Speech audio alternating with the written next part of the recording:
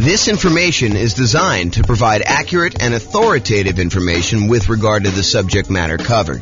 It is offered with the understanding that the presenters are not engaged in rendering legal, accounting, or other professional services. If legal advice or other expert advice is required, the services of a competent professional should be sought. Welcome to the Hillsborough Real Estate Investing and Real Estate Financial Planning Podcast. Learn all about investing in real estate in Hillsborough, Oregon, with a combination of real estate financial planning and modeling, with numbers specific to Hillsborough, plus syndicated, more generalized recordings of live and pre-recorded real estate investing classes, not all of them specific to Hillsborough. Be sure to stay tuned after the podcast for a message from our sponsors. Well, good morning and welcome, everyone. I am your host, James Orr, and this is another very short, I anticipate, episode of the kind of podcast series we've been doing for buying a property in the next 90 days when prices are high, interest rates are high, and rents are up, but not quite enough to counteract the higher prices and higher interest rates. And today's class is on something that we've mentioned quite a bit. We've sort of talked about sort of not comprehensively, but it's the idea of all the different ways to pay for private mortgage insurance. We're calling it the 3 strategies to pay private mortgage insurance. Now, remember, in most cases, a lender's going to want you to put 20% down.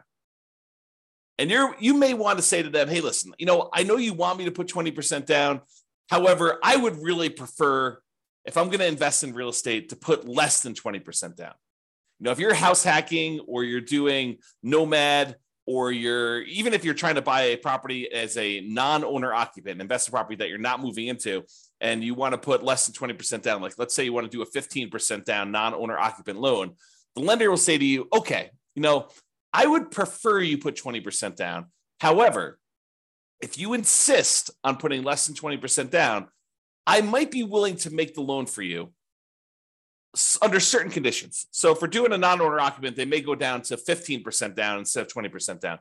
For the nomad or house hacking one, you could buy those with nothing percent down. You could buy it with 0% down, like a USDA loan or a VA loan, as long as you're moving into the property and you qualify for those loan programs. One of them is for rural properties, the USDA loan. The other one is for people that have VA benefits, the VA loan. But you could also buy with 3.5% down, the FHA loan. And that's one of the easier loans to qualify for from a credit score perspective. And you could also use the FHA loan to buy duplexes, triplexes, and fourplexes in addition to single family homes. So that's a very attractive loan program a lot of time for house hackers and for nomads who are like trying to buy properties. But then a lot of times you may want to buy these kind of like low down programs, like a 5% down conventional loan, or if you're buying your first property, maybe a 3% down conventional loan program. And from time to time, they'll come out with different pro loan programs. Like for a while, there was a 1% down conventional loan program, which I don't think is available anymore as of the time of this recording, which is May 23rd, 2023. But if you're going to go and you're going to put less than 20% down, the lender may say to you, look, okay, I'm willing to do that for you. However, I'm probably going to give you a higher interest rate than what you do if you put 20% down. There's a little bit of risk to me, so I'm going to charge you a higher interest rate. And in addition to that, because I don't feel protected if you stop paying, if you default on the loan and I need to go foreclose on you, take possession of the property and resell it to get all my money back, I am going to insist that you go to this third-party insurance company and you're going to pay them a fee in order to insure me in case you default.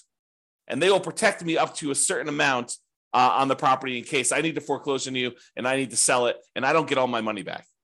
Okay. And so they may say to you, look, we're willing to do this.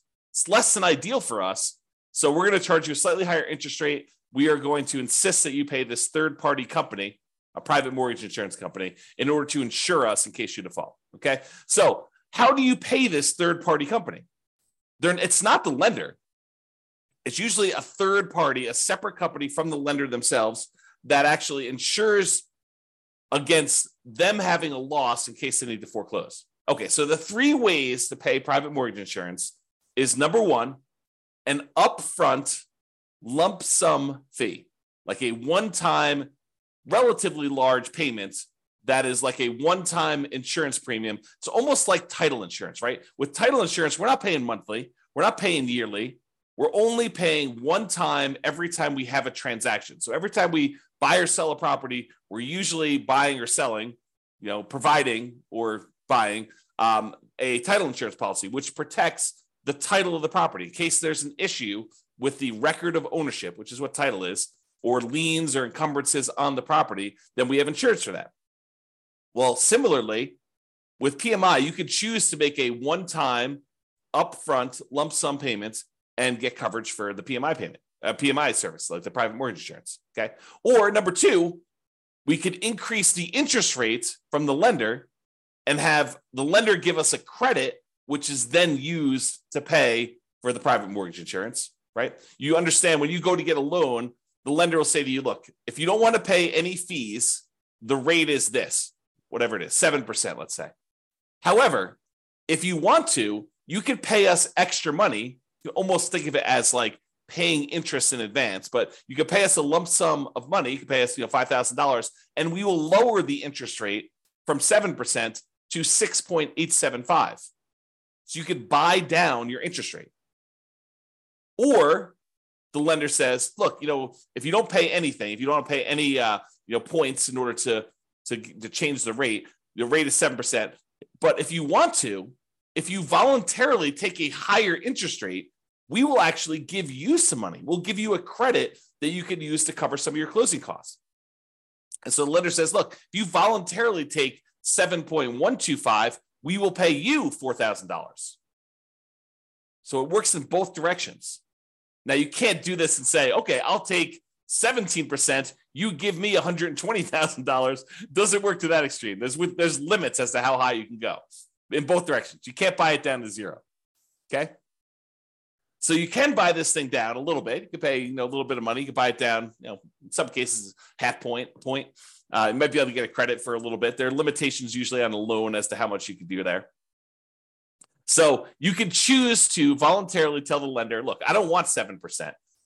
If you give me 7.25 or 7.375, then you could pay the private mortgage insurance from the credit you're giving me.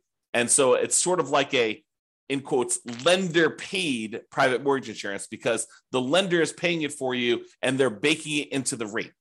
They're baking it into the mortgage interest rate, right? You're voluntarily taking a higher interest rate in exchange for not having to pay PMI. Another way of thinking about it.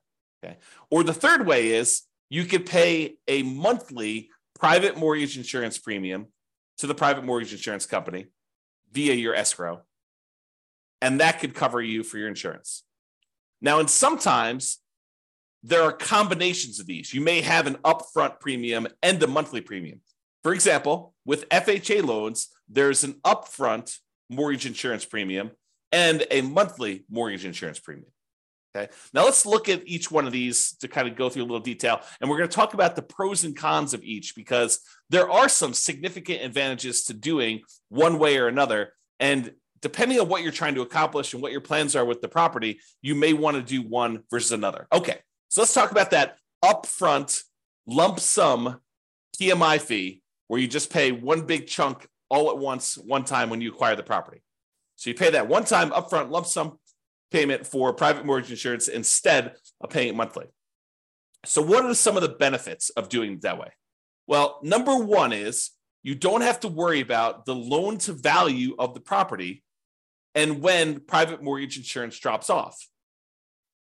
So with the other payments, the other types of private mortgage insurance options, like the monthly one, in some cases, FHA being an exception, where FHA, depending on how much you put down, doesn't go away ever. But with conventional financing, when you decide to pay a monthly private mortgage insurance payment, after a certain point, when the property value gets to the point where your loan balance is less than 80% of the value of the property, when you get to an 80% loan to value, in other words, then you can request to have that private mortgage insurance removed and you no longer have to pay the monthly fee. Well, if you choose to do the upfront lump sum payment, you don't have to worry about all that. Well, is my property value high enough?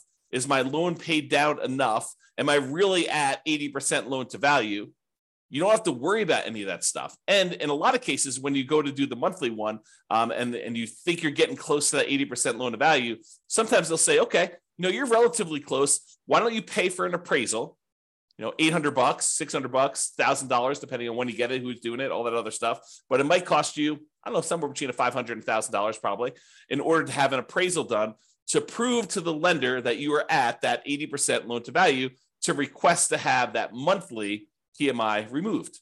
Well, if you do the upfront lump sum PMI payment, you don't have to worry about the appraisal. So you can almost subtract off whatever it is, $500 to $1,000 off the cost of the PMI payment, because you'd probably have to pay that in order to have it removed if you're thinking about doing it aggressively.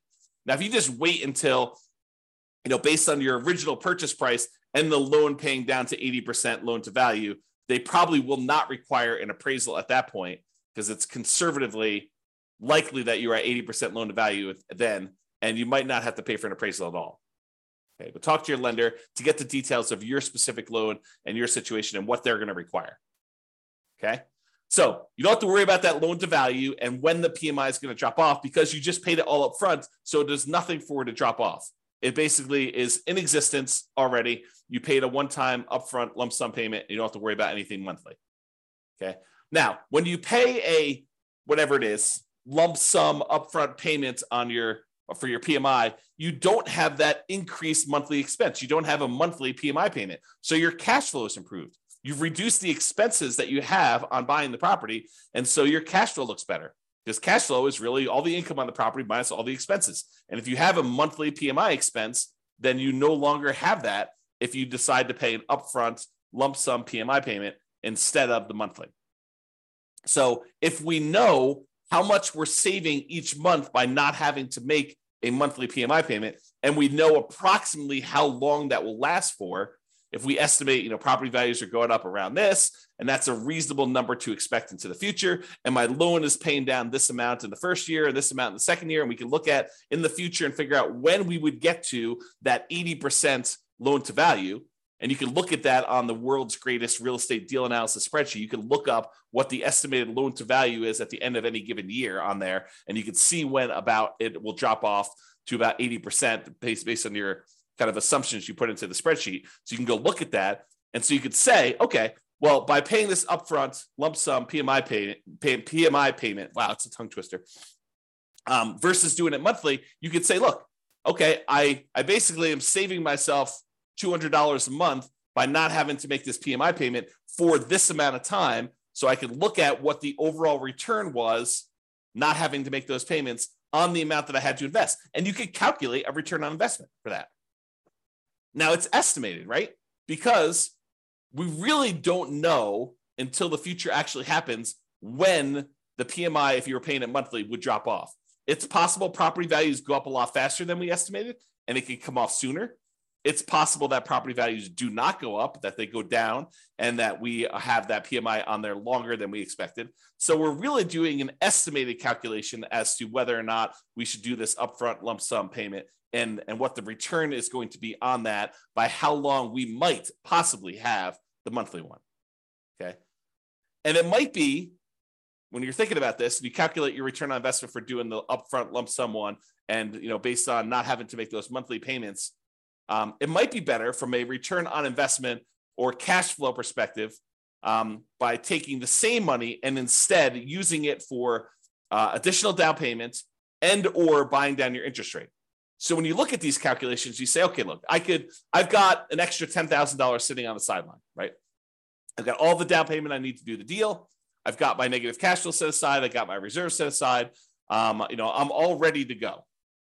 However, I've got this extra 10K. What should I do with the 10K? Well, one option is I could possibly decide, instead of doing monthly PMI, I could pay the upfront lump sum PMI and not have to worry about a monthly payment. Okay, that's one thing. We could look at what the return would be on taking that money and doing that. We could estimate what the return would be. Or I can say, look, maybe instead of doing paying PMI up front, maybe I could take the $10,000 and add it to my down payment. So instead of putting whatever it is, 5% down, now maybe I'm putting 7% down, or 8% down, or 10% down, whatever it happens to be. So you could choose to do that. You can look at how that would improve your investment by using the world's greatest real estate deal analysis spreadsheet and playing around with this, saying, okay, what if I put 10K more in my down payment? How would that impact everything? How would that affect my returns? How would that affect my cash flow? I look at all those different things. Or instead of actually taking that $10,000 you have on the sideline and using it for additional down payment, you could choose to go to the lender and say, okay, Mr. and Mrs. Lender, what if I gave you $10,000? How much could I buy my interest rate down for? And they could tell you, well, for $10,000, that's about whatever it happens to be, 3.2 points. And so you could buy it down for, down to this if you decided to do that. And they may say, it's 0.875% percentage points better. So if you had a 7% loan, maybe it's down to 6.125 now. You're like, oh, that's pretty good. That would improve my cash flow by this, and that would be better for me. And you could plug that into the world's greatest real estate deal analysis spreadsheet, and you could calculate which one of those three options is best for you. Paying the upfront lump sum PMI payment, paying additional down payment, or buying down the interest rate and seeing which one of those three options gives you the best overall deal. And it might matter what you plan on doing with the property. And that's sort of the subtext of this, right? If you're planning on holding the property for 30 years and eventually paying off that loan completely, and you don't plan to refinance ever, then maybe buying down your interest rate is one of the better options because that savings lasts for the entire 30-year period. And you can look at that. Or maybe doing the extra down payment makes that sense. But if you're planning on selling the property within a year or two or three or four, you're using this as like a rocket booster fuel in order to grow your investment to a certain point, but you're really planning on selling that property and either 1031 exchanging into another property or taking the equity in the property after all your expenses, your true net equity, after all your expenses, and you're going to redeploy that money somewhere else, then maybe you don't want to buy down your interest rate. Maybe you do want to do an additional down payment, or maybe you want to just keep the money on the sideline and not do any of these options. So it's really up to you to decide what your plan is and what is the best use for your money, depending on what you're intending to do with the property. Now, when you do decide to do the upfront lump sum PMI fee, it does not hurt your debt to income, which is one of the benefits. So instead of choosing to have this extra monthly fee on there, the monthly PMI version, which would impact your debt to income, when you go to calculate and qualify for the next loan or even this loan, it is going to impact what your debt to income ratio is for buying the property. When you do the lump sum one, it doesn't. So if you were really close on your DTI numbers, one of the options could be for you to choose to pay the upfront lump sum PMI payment to improve your DTI and get below whatever ratio you need for that particular loan or that particular interest rate. But sometimes DTI will impact your interest rate in some cases. Okay. Especially if you're high, you get penalized if you go too high. That's what I'm thinking of. All right. So the benefits are don't have to worry about loan to value. And when it pays off, you get improved cash flow and it does not hurt your debt to income ratio. Now, what are the downsides of doing this upfront lump sum PMI payment? Well, number one is you're paying a big chunk up front. You got to have that money. If you don't have the money, it's not an option. Right. And if the market is appreciating very quickly and you have a very low interest rate, you're gaining equity and lowering your loan to value very rapidly, right? Because the market's going up, so your property value is going up, and the lower your interest rate is, the more you're paying in principal on that loan early on. It's lower interest rates actually pay a little bit more in principal payment with each payment that you're making. So if you got a low interest rate and property values are going up, then the spread is increasing quickly. And so your overall loan to value, the amount of your loan balance compared to the value of your property, is actually improving. And so you might not be paying that monthly PMI for very long at all. So in a fast appreciating, low interest rate environment, which we saw pretty significantly over the last, 5 years or so, you may be choosing to pay this upfront lump sum payment when you would be paying your monthly PMI for a very short period of time. And so much so that if you're seeing these really rapid increases in property prices, like 10% plus, which we saw in some markets, then you might actually run into a different problem, which is a minimum that the PMI must remain in place. Some PMI companies may say you need to leave this policy in place for at least a year if you're paying monthly. Okay. And if that's the case, then you may run into that. The property values went up 10% and you paid down your loan a little bit and you put 8% down your loan to begin with. Well, a 10% increase in paying down the loan, a couple of percentage points, you're already at 20% at the end of the year. So realize that could be a potential issue. Okay. All right. So that's upfront lump sum PMI fee. What about the lender paid, where you choose to have the lender, you choose to voluntarily take a higher interest rate and the lender gives you a credit, which they then use to pay for your PMI? Well, you could pay money to reduce your interest rate. You could also use it the other way, where you get a credit for voluntarily taking a higher rate.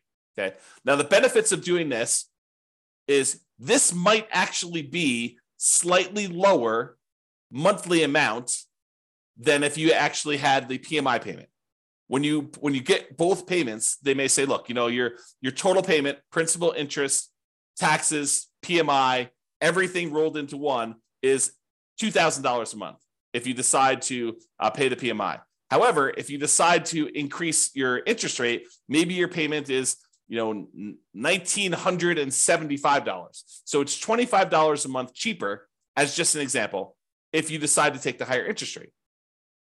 Sometimes it goes that way. Sometimes it goes the other way, where actually raising the interest rate is a little bit higher. You got to actually price them both out and look at them to see which one is which. But what's different about voluntarily taking the higher interest rate versus having just the PMI payment be higher? Like, let's say taking the higher interest rate is $25 a month cheaper. Well, the difference is that this new payment, the new higher interest rate payment, lasts for 30 years. However, the PMI payment only lasts for whatever it is, 3, 4, 5, 6, 7, 8 years before you actually get to 80% loan to value. And that PMI would then drop off with conventional financing. So even though it's $25 cheaper, once the PMI drops off after 3, 4, 5 years, once you get 80% loan to value, then actually it may reverse, and that may then become more expensive than if you had it the other way. So you got to be really careful about choosing to take the higher interest rate if you plan on holding the property for a long period of time, because in a lot of cases, it may be worthwhile for you to pay the slightly higher monthly PMI version, knowing that after a few years, when you get to 80% loan to value and you pay for the appraisal and all that other stuff, and the lender says, okay, yep, you're below 80% loan to value, I will now remove your monthly PMI payment, and your payment actually goes down by whatever your PMI payment was, $100 or $200 a month. And at that point, it's probably cheaper than what it would have been if the interest rate if you took it in the interest rate. Okay, so you got to be careful about that. Now, the other thing about doing the lender pay PMI, unlike when you do the lump sum upfront one, is it does also impact your debt to income ratio because you have a higher payment. So this impacts qualifying for the loan, and it impacts qualifying for future loans, because this is now going to count when you try to qualify for the next loan as part of your DTI calculation. So be super careful about doing these things and thinking ahead if you're buying more than one property. Now, if you're just buying like one owner occupied property, you choose what's best for you based on that. But if you're thinking, hey, look, I'm going to probably buy 10 properties. Well, you need to start thinking, what is the impact of me doing it this way on my plan to buy 1, 2, 3, 4, 5, 6, 7, 8, 9, 10 properties in the future? All right. And then the last option, monthly PMI. So you could choose to pay your private mortgage insurance premiums monthly. Now, the benefits are these payments are often temporary in nature. They go away after you drop below that 80% loan to value. So even though you're paying it for a little while, eventually they go away. There are some exceptions like FHA. If you're putting 3.5% down, then those don't ever go away. You have to actually sell the property or refinance out of the loan completely into a different loan in order to get rid of PMI if you're buying FHA. But with conventional loans, it does go away. Oh, something I think I forgot to talk about? So another benefit of paying the higher interest rate one, if you're voluntarily taking the higher interest rate, is there may be some tax benefits to doing this because the interest on loans is tax deductible. However, listen very carefully to this. The overwhelming majority of taxpayers are choosing to take the standard deduction, and so this will not come into play for you if you're doing this for owner-occupant properties.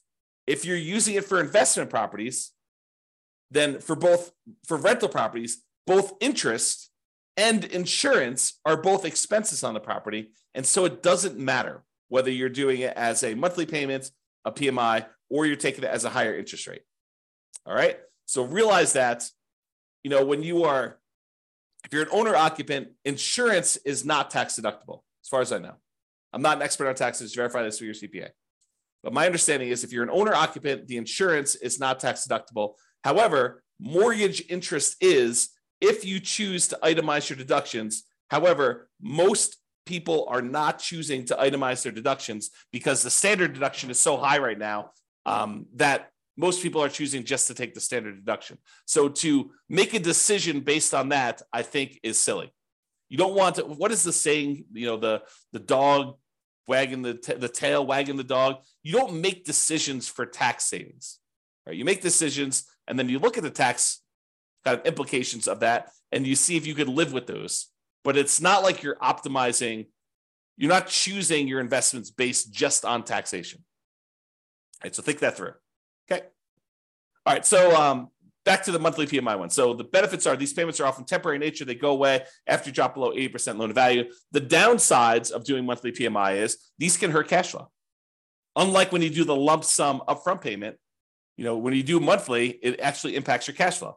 And it impacts cash flow early on, especially when it is harder than ever to generate cash flow, right? Cash flow tends to improve the longer you hold a property. The longer you own a property, that payment, the principal and interest part of payment is fixed, even though taxes and insurance and other things are going up over time. Rents are also tending to go up over time. And so the longer you tend to own a property, the better the cash flow on the property tends to be. So it's usually hardest, earliest on when you first buy a property. And so that's when you have this monthly PMI payment, which is when it's hardest to get cash flow. And that's when it hurts the most. So that's the trick. Another downside is it does also impact that debt to income ratio when you're qualifying for your loan, and especially when you're qualifying for your next loans, at least until it drops off. So when we think about comparing monthly PMI to taking the higher interest rate, at least the monthly PMI option, except for FHA loans, is going to drop off after some point. And then that DTI will be improved and it won't impact you anymore. But if you do the higher interest rate, that lasts for 30 years or until you pay off the loan. So that's harder. All right. So in conclusion, lenders prefer you to put 20% down. If you insist on putting less than 20% down, they may opt to make you pay, they may opt to make the loan, but might require you to purchase third-party insurance to protect them in case you default.